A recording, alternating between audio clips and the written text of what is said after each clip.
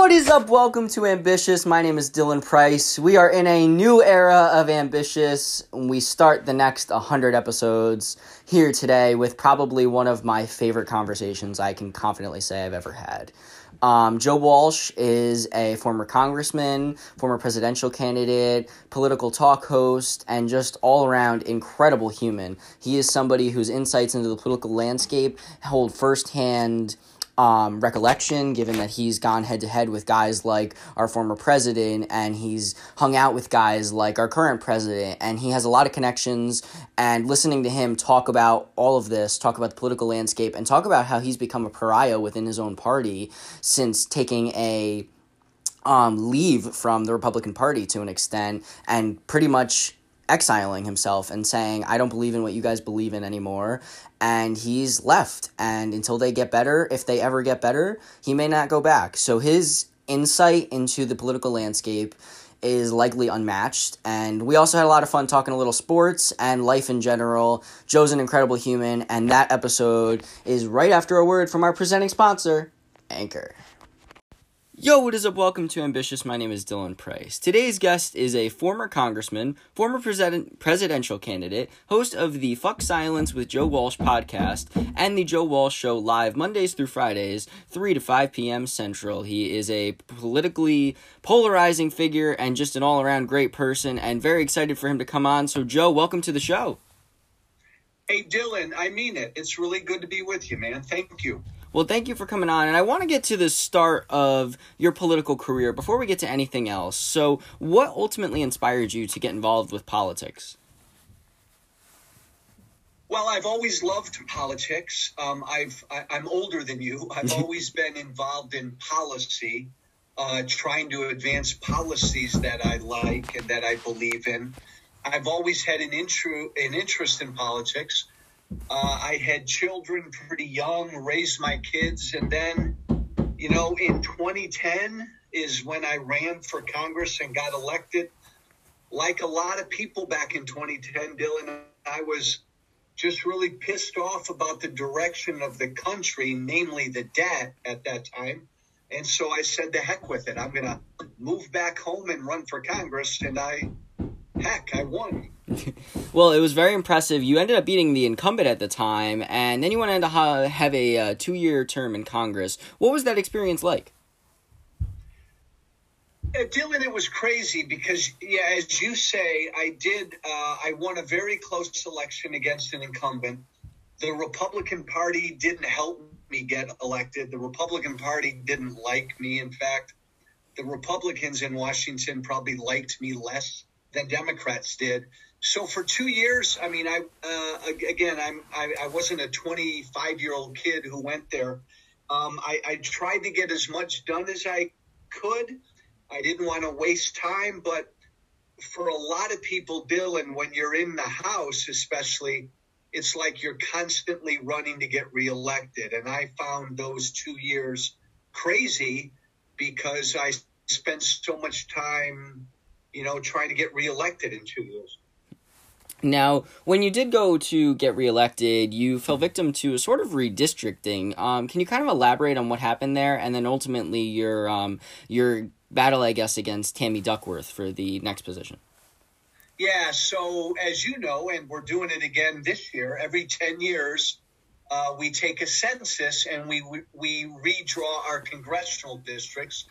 Typically, the party in charge of the state gets to redraw the districts. I come from Illinois. I was a congressman from Illinois. Democrats control Illinois, and they controlled redistricting. So they drew me out of the district I represented and drew me into a district much more Democratic and specifically drawn for Tammy Duckworth. So even though I was a congressman and Tammy was a challenger, it was an uphill fight for me. Now, ultimately, once you unfortunately ended up losing to Tammy, you ended up launching a talk show, and that's kind of where a bulk of your time has been spent since then in the media. What was that transition like? Was it seamless? Were there a couple bumps going from, being on the floor to now talking about everything in the realm of politics? I guess, what overall was that transition like? It was pretty seamless for me, Dylan, because, again, when I went to Washington as a congressman, I didn't want to play around. I was serious. I slept on the floor of my office. I turned down all my congressional benefits. I turned down my health care. I wanted to get stuff done. And because I was a little different, I found myself on TV and the radio and in the media a lot. So I guess I had a reputation as being very outspoken. And I did something, Dylan, that most politicians don't do. I just said what was on my mind. And I told people what I thought. And I didn't care if it bothered people or what.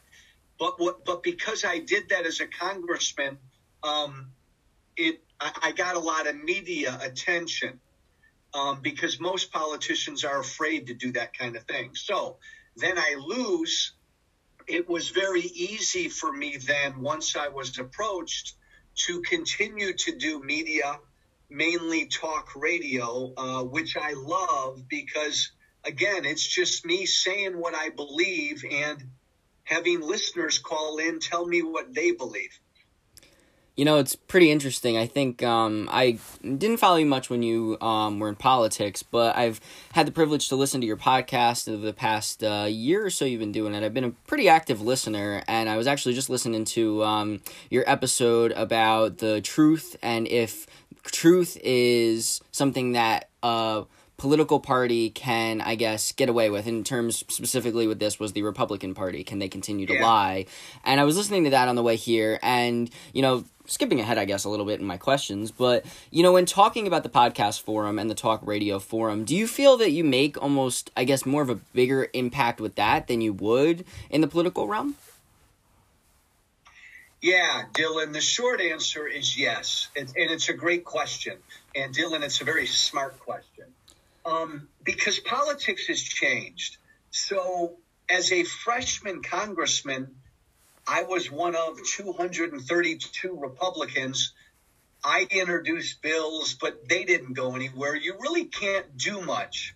So what I decided to do as a congressman, Dylan, was use my position to try to bring attention to issues I care about.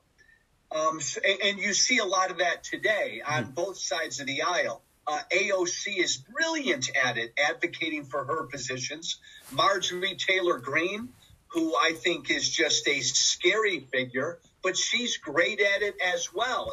It's being a congressman for her is just it's a platform. And so you find that a lot of members of Congress, that's what they do it for, because they don't have a lot of control and power over actually passing legislation. So on TV and the radio and podcast, I feel like I can reach more people than I did as a member of Congress. Now, in talking about something that it's got to come up, I guess, in the interview about your political career, you ran for president last year. You ran against the incumbent, Donald J. Trump, and... What a stupid thing to do, Dylan. What the hell was I thinking? Well, you just tied me into that perfectly. What ultimately, I wouldn't call it stupid, but what went through your head, I guess, when you decided to announce that you were going to run for president against the guy who has a pretty firm grip on the Republican Party, to say at the very least? I thought it was really important, and I was a Republican then. I left the Republican Party after I ended my primary challenge to Trump. So as a Republican back then, I thought it was really important that a Republican say that Donald Trump is not who the Republican Party is. This was 2 years ago.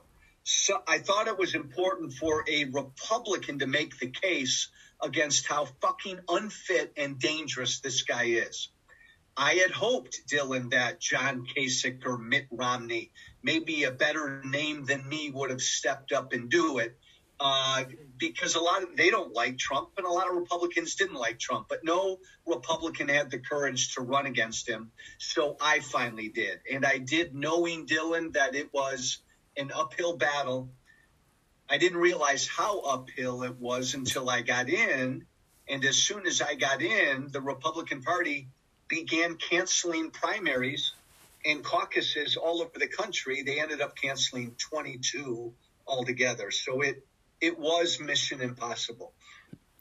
Now, in, I guess, your initial thought, you mentioned, somebody having the courage to step up to Donald Trump and somebody to at least go against him at the very least, even if, it seemed insurmountable. But one thing that, I was doing a lot of homework on, especially Twitter and the way people, I guess, interact with you. And something that got brought up in reference to your name was, did you run, and this is something to set the record straight, did you run for the president, for the Republican presidential nomination, to, I guess, get more publicity, or was it truly because of the courage? Oh, God, no, Dylan. Look, the world I came from, conservative media and the Republican Party, if I wanted fame and fortune, the smartest thing for me to have done these last 5 years was be like a Sean Hannity and suck up to Donald Trump. If I wanted fame and fortune, Dylan, I'd be like, my friends, like Jim Jordan, Congressman Jim Jordan from Ohio, and I'd say Donald Trump's the greatest thing in the world, and I'd probably be back in Congress. But because I, as a Republican/conservative, came out 3 or 4 years ago and opposed Donald Trump, let me tell you, man, I lost everything. I lost my career. I lost my radio show. I lost my livelihood. I lost all of my followers. I lost friends. I get death threats on a regular basis. Fox News will never have me on again. So no, it's a long-winded way of saying, Dylan, to do something like that, you need to know what you're going to lose. And I knew it, but I just felt it was the right thing to do. Well, thank you for setting the record straight on that. Now, something that is, you just hit on here, you became a pariah within the Republican Party, where it seemed like you were exiled just because you decided to step up against Donald Trump. And a lot of people have not stepped up against him. You see a lot of guys like Ted Cruz and Josh Hawley, I guess, bow down to him in hopes that they will get political fame and eventually his endorsement.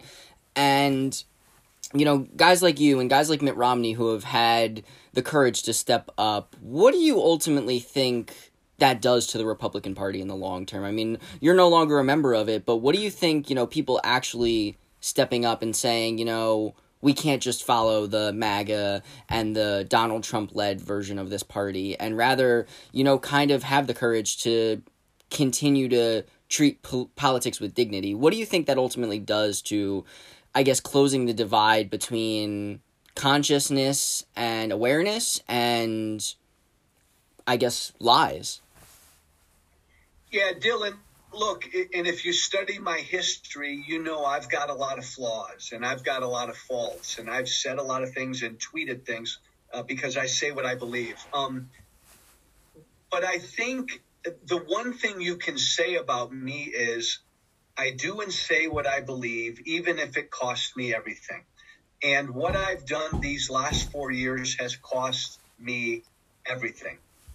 But I think it's really important, and I'm not the only one, Dylan, but I think it's really important for people to see higher profile people like me demonstrate courage so that they can then demonstrate the same courage. I don't think we ever get to change unless we do that. I personally believe the Republican Party is a dying political party. I think part of what's got to hasten its demise is more and more people displaying courage to say, I want no part of that party, and let's start something new. So I think, Dylan, it takes the first few who are going to get beaten up, and I'm still standing to show that you can do it, and then more and more people join. Well, let's talk about, I guess, the still standing, because you've had to encounter, whether it be political battles, as you said, or losing friends, but you've also become, I guess, very, very controversial on Twitter, and not by your own accords to an extent. A lot of people like to go at you and combat you about just about everything, whether it be Dr. Seuss or whether it be, genuine policies. You are consistently getting attacked to an extent. So what is that like, I guess, to kind of put into words, being somebody who, the Democrats aren't going to stand by you and the Republicans aren't going to stand by you in this sense, and playing that middle road? What is that like? Yeah, Dylan, again, I gotta commend you, man. That's a really good question. Because it's lonely. I can't tell a lie. Mm-hmm. It's exhausting because every day I'm fighting with thousands of Trump supporters. And every day I'll get tons of people on the left who don't like me or will go after something I said 7 or 8 years ago. So I'm constantly fighting. It's exhausting. But Dylan, I can't tell a lie. It's also really lonely. I don't know where I fit politically. I no longer fit as a Republican. I know what I am philosophically. The MSNBC Democratic Party crowd is never going to embrace me. That's what it is. So I don't really have a home. So all I try to do every day, Dylan, is just wake up, and on Twitter or TV or my radio show, I just continue to speak my truth, and we'll see where it takes me. But it's lonely. I can't lie. Now, you've talked in depth over the past couple of minutes about the ramifications of the decision. So ultimately choosing to leave the Republican Party, a party that you represented in Congress and a party that you ran for the presidential nomination, as we've reiterated, in ranking, I guess, some of the choices in your life and how hard they were, where does choosing to leave the party rank among those? Professionally, it's probably the most consequential decision I made. Dylan, I've always said, even when I got elected, Dylan, in 2010, I would always say in every speech, I'm a conservative, I'm a libertarian, I'm a Tea Party conservative first, I'm a Republican second, because I am what I believe. I'm not the party I belong to, but I have been a Republican my whole life. And a year ago, almost exactly a year ago, I left that party. And it's scary because a lot of people like me, Dylan, a lot of the never Trumpers went and joined the Democratic Party. I have all the respect in the world for Democrats. I really do.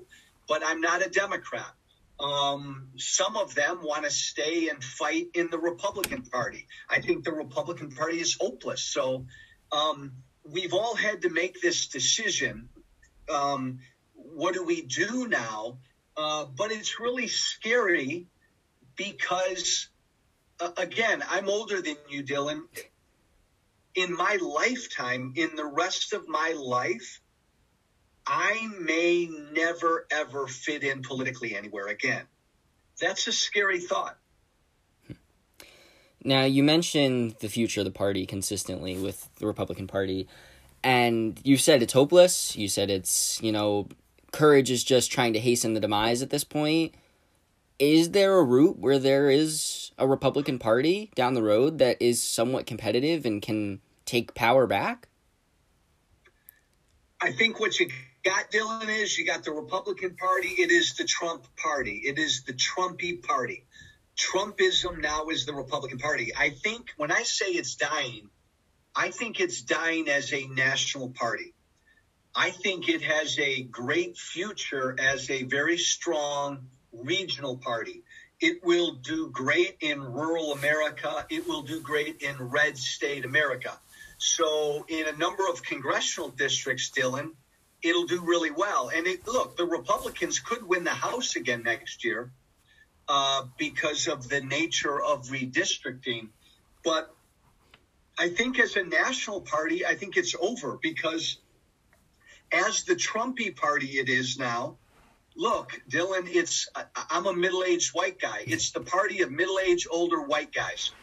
People of color want nothing to do with this party. Young people want nothing to do with this party. People who live in the suburbs, women. So it's not reproducing itself. It will not win another national campaign, I think, in my lifetime as it is. So I guess that ties very well into my next question here, which is, 2024. If you had to, I guess, pick three guys right now, it seems like one of them comes to mind rather quickly. Because if he wants it, it's his. But who do you think ends up with the 2024 nomination? If Trump, as you say, Dylan, if Trump wants it, it's his, and nobody will run against him. And that's a really important point. I think your listeners need to understand that. If Donald Trump runs for president, no other Republican will challenge him. If he doesn't run, then it's going to be a Trumpy person. I'd look at Governor Ron DeSantis in Florida. I'd look at Tom Cotton, senator from Arkansas. I'm not favoring any of these guys. I'd look at Ted Cruz.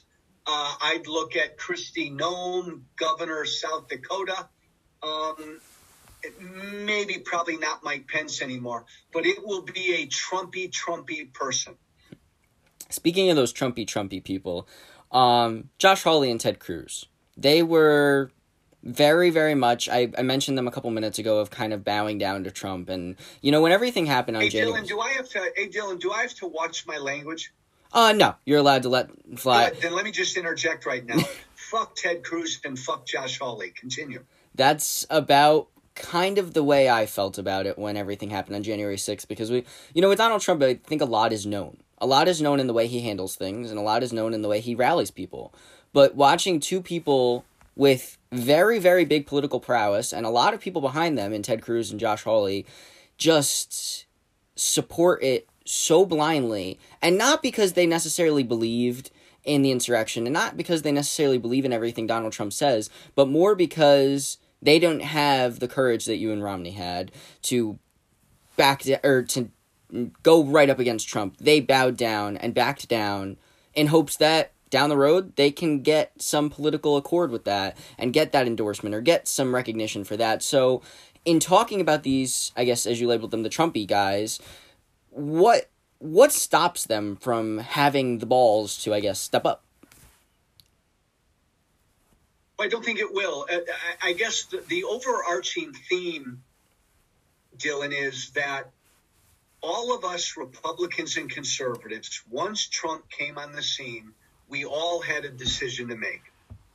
Were we going to stay what we believe, or were we going to sell our soul? And almost every Republican sold their soul these last 5 years. And by the way, Dylan, the same thing applies to everybody in my conservative media world. All the talk radio guys and all the guys on Fox News, once Trump came on the scene, they all had the same decision to make.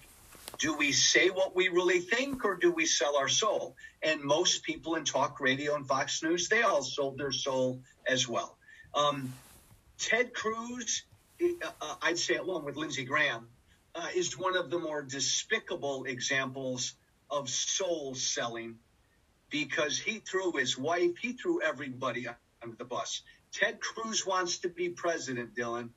Josh Hawley wants to be president. They want to inherit this Trump party. And they are willing to do anything, even cynically and dangerously, incite an insurrection. Because, Dylan, as you said, Trump's an idiot, but Trump does really believe he won that election. Ted Cruz and Josh Hawley, they know the truth. They know the truth. And, it's something that I thought a lot about when everything happened in January of, in comparing someone who has it sounds weird saying this, but in somebody who actually believes their convictions and has whether or not it's the right perspective is up to your interpretation. And obviously, where you stand on this, and it's pretty evident, I guess, where I stand on this. But for the listeners, it's up to your interpretation on it. But in talking, I guess, about Trump compared to a Hawley or a Cruz, it's almost more favorable, I guess, to have somebody who has the strength in their convictions versus somebody who's going to sell their soul. If I had to pick somebody to run in 2024, I mean, it's kind of not the best choice, but if you had to pick between Josh Hawley or Ted Cruz or Donald Trump? Who do you pick in that case? Someone who's going to sell their soul or someone who has strength in their convictions? That's an interesting way to put it. Yeah. Because you're right. Trump has no convictions.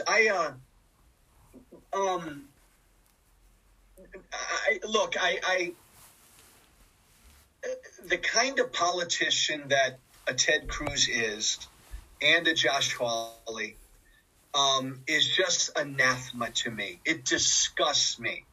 And part of it is, Dylan, I'm pissed off because I've done what I thought was the right thing and I lost everything. These guys who've sold their soul, Dylan, they're still doing well. Sean Hannity sells his soul every night. He's still making millions. Ted Cruz is still a United States senator and could be a candidate for president. I agree, I think, with your premise that I probably have less respect for them than an idiot and a pathological liar like Donald Trump. Now, let's talk about cancel culture, Joe. It's something that's become very, very prominent. And it seems like the country is trending to a place where we bow down to it. So, in talking about cancel culture, I guess, what is your opinion, I guess? It's kind of the best way to word that question is, what is your opinion on cancel culture? Dylan, the topic fascinates me because I don't understand what it is. I'm generally pretty libertarian. I believe that people should live their lives. You live your life, Dylan. I'll live mine. Let's stay out of each other's shit, leave each other alone, and everything will be fine. I guess though, the problem, though, with like cancel culture is, as a people, we just seem so much more easily offended these days. Again, Dylan, I'm older than you. In my generation, when I was younger, in my dad's generation, if somebody said something that offended you 30, 40, 50, 60, 70 years ago, you'd either just shrug it off, you'd punch the guy in the face, or you'd laugh and walk away. Now, when somebody says something that offends us, it's like we want to get that person fired. That person should resign. That person needs to get down on his or her knees and apologize to the world. People should be free to say what they say, and you and I should be free to say that was a stupid thing to say. And somebody's employer, a private employer, should be free to penalize someone if they said something that the company thought was stupid. But I guess the problem with cancel culture, Dylan, is we're all just so fucking overly sensitive and easily outraged these days about everything. Yeah, I think that, it's definitely a tough somebody who's evidently in the media field and looking to continue to go that way. And I think it's something that no matter what realm you're in, what side of the aisle you're on, I think that any little thing you say at this point can get misinterpreted, and that could be the end of your career. And it's something that's legitimately... And so Dylan, the problem is this. If we continue down this road, you are not going to get people like me running for office, people who are not afraid to speak your mind. You're going to get people who are going to be afraid to say anything that might offend people. And that's the kind of politician we're going to get. They're going to be afraid to talk about race, afraid to talk about anything controversial. And by the way, you'll get the same thing with people in the media. It's a shame because we're going to lose honesty and people having debates and speaking their mind. I think that you definitely hit the nail on the head with that one. Now, I have a couple guys here who you've talked about fairly prominently, and I think they're some of the biggest figures in the political landscape right now. So I'm going to say a name, and I want you to just give me a couple thoughts, doesn't have to be long at all, on said person. Does that sound good to you? Does that sound good? That sounds great, Tom. Thanks. All right, sounds good. So the first person is our current president, Joseph Biden. A good, decent man who is perfect for this moment. And the fact that he's older and has suffered so much. Policy aside, he's the perfect kind of president for this country right now. Governor Cuomo. An arrogant bully who was so full of himself that in the middle of a pandemic last year, he wrote a damn book about how well he was handling the pandemic. What he did with nursing homes needs to be investigated.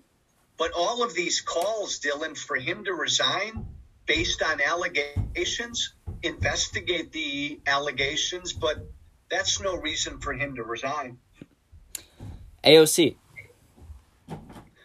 Brilliant, fearless, tough, articulate.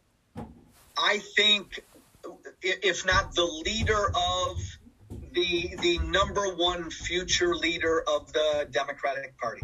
Wow. Former President Barack Obama, somebody you had a few run-ins with in the past. A really good man who was unfairly treated by people on my side. I would love more than anything to sit down with him for a couple of hours and see where he and I agree on stuff. Mike Pence. Makes me sad, Dylan, because I know Mike Pence well, and Mike Pence sold his soul. Mike Pence despises Donald Trump and knows how bad Donald Trump is. But Mike Pence put all of that aside because Mike Pence wants to be president. Makes me sad. Mitt Romney. I'm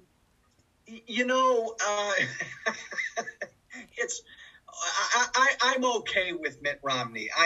It bothers me when people hold him up as some paragon of courage. Mitt Romney still doesn't say who he voted for in November. Remember, after Donald Trump got elected in 2016, Mitt Romney went to him for a job. But I believe that the Mitt Romney we've seen in the last year or two has been spot on and point on, and he has clearly put country above party. And then lastly, former President Donald Trump. Probably one of the most horrible human beings who's ever lived, unfit to have ever been president because he's incapable fundamentally of ever telling the truth. And he's incapable, Dylan, humanly incapable of caring about anyone or anything but himself. Now, in 2016 and in the lead up to that election, you were a supporter of Trump. And in that 4-year span where he's had been in office, what changed? What changed from you supporting him to you ended up supporting Joe Biden in this past election? I supported him in 2016, Dylan, because I knew why people were voting for him. And let me explain. I knew then why Trump appealed to so many voters, because the same people Trump appealed to, I appeal to. Trump's voters were my voters. Washington, D.C., Dylan, back then, and I still believe now, needed some disruption. Americans, both in my mind, both political parties were broken. Our politics was broken. Donald Trump ran as a disruptor. And there are good disruptors and bad disruptors. Now, I voted for him because he wasn't Hillary. I figured he's probably a goof. Maybe he'll appoint a couple good people. Maybe a couple good things might happen. I committed a big mistake, a big sin, Dylan. I did not pay attention to Donald Trump in that campaign. I did not pay enough attention to him because I did not realize what a bad person he was until after he got elected. And then when I started to pay attention to him and I realized he lies every time he opens his mouth, And then the final straw for me, Dylan, was Helsinki in the summer of 2018 when he stood in front of the world and said, I stand with Putin and not my own intelligence people. That was the greatest act of disloyalty I've ever seen in a president. Are you scared for the future of our country?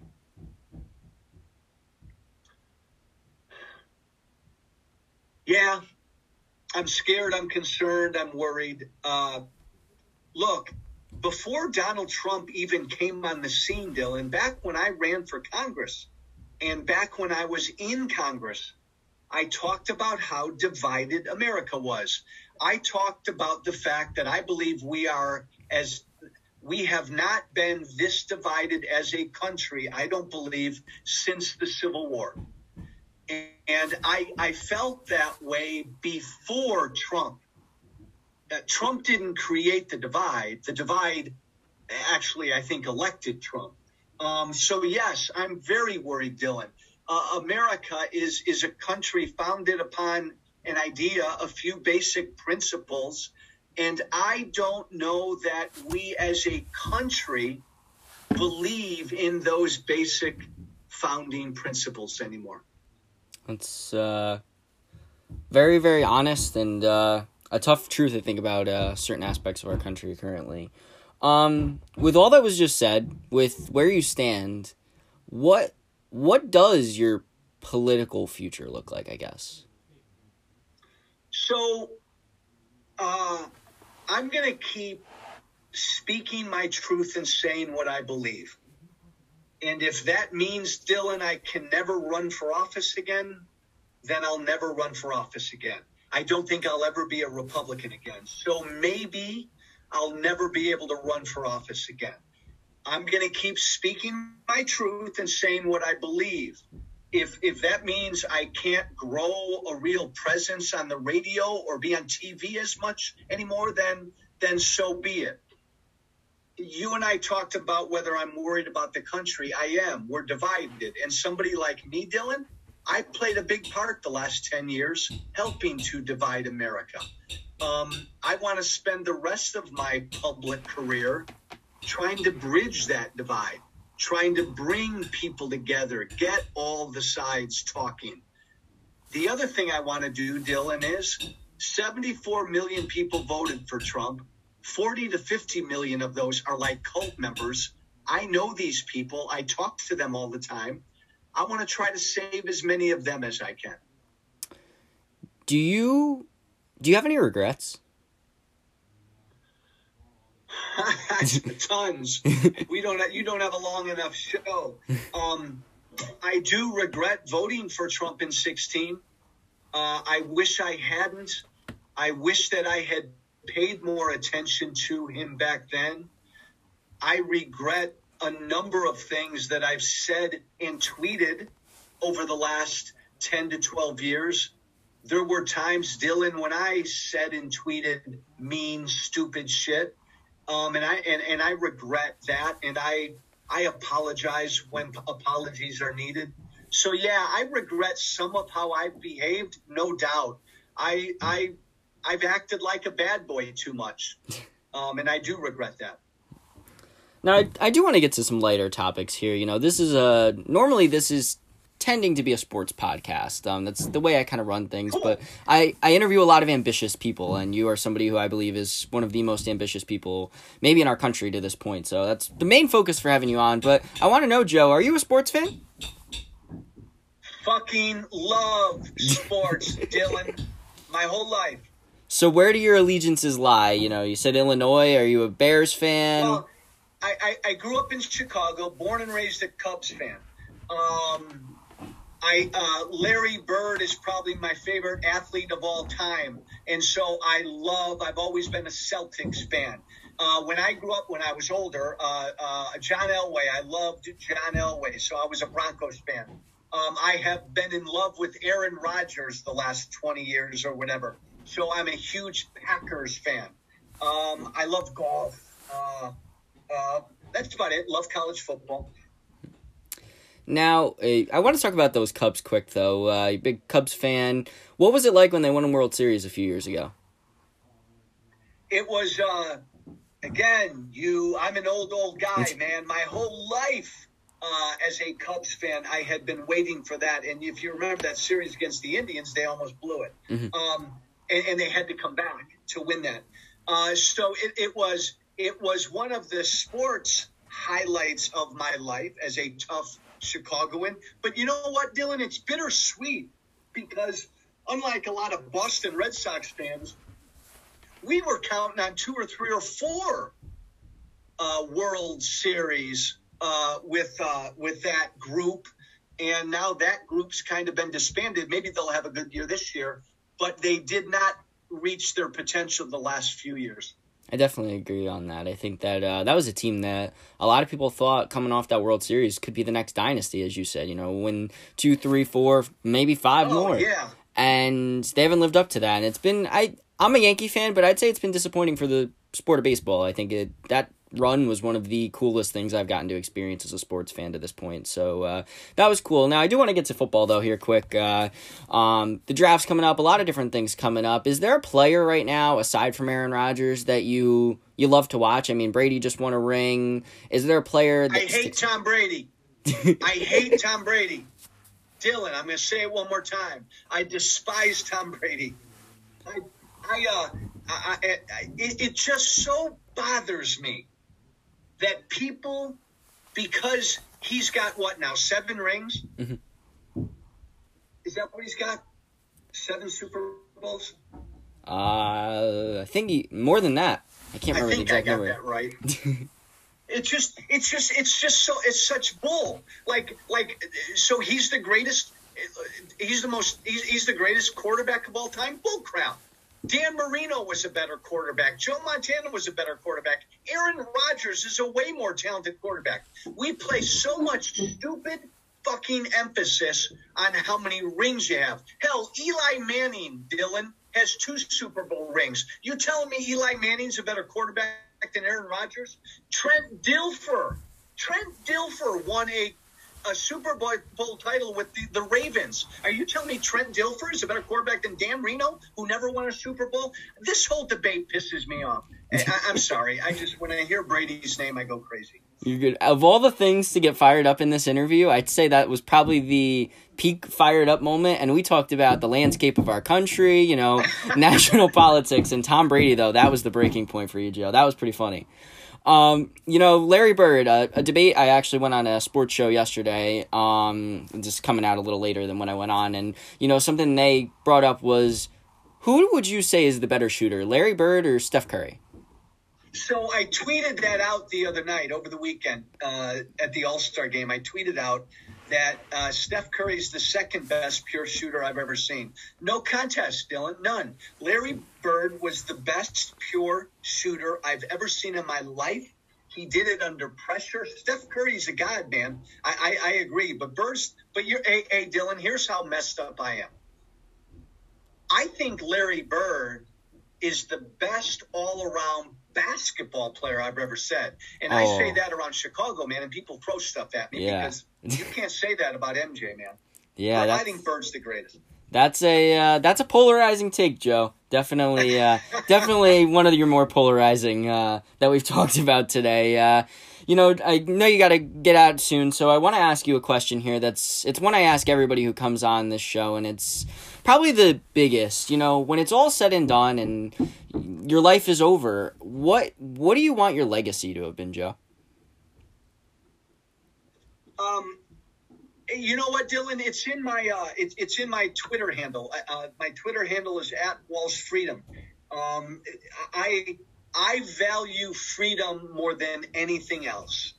As human beings, that's all we should yearn for, is to be free, to say whatever stupid shit I want to say, like Larry Bird's the greatest of all time, or believe in whatever God I want to believe in, or not believe in a God. Freedom is it, man. And so when I'm dead and gone, if people can say that dude, he helped advance the cause of freedom, then I'll be a happy camper. Joe, it's been an absolute pleasure having you on. Where can the people find you if they want to follow you on your social medias and listen to some of your content? So if they want to follow me on Twitter, again, it's @WalshFreedom. If they want to listen to 2 hours of Joe Walsh on the radio every day, go to gabradionetwork.com, gabradionetwork.com. Look for the Joe Walsh Show page. And if they want to listen to my other podcast, it's Fuck Silence. Go to F as in Frank, fsilencepodcast.com. Hey, Dylan, this was fun. You're good, man. Thank you very much. Ladies and gentlemen, that was the incredible Joe Walsh.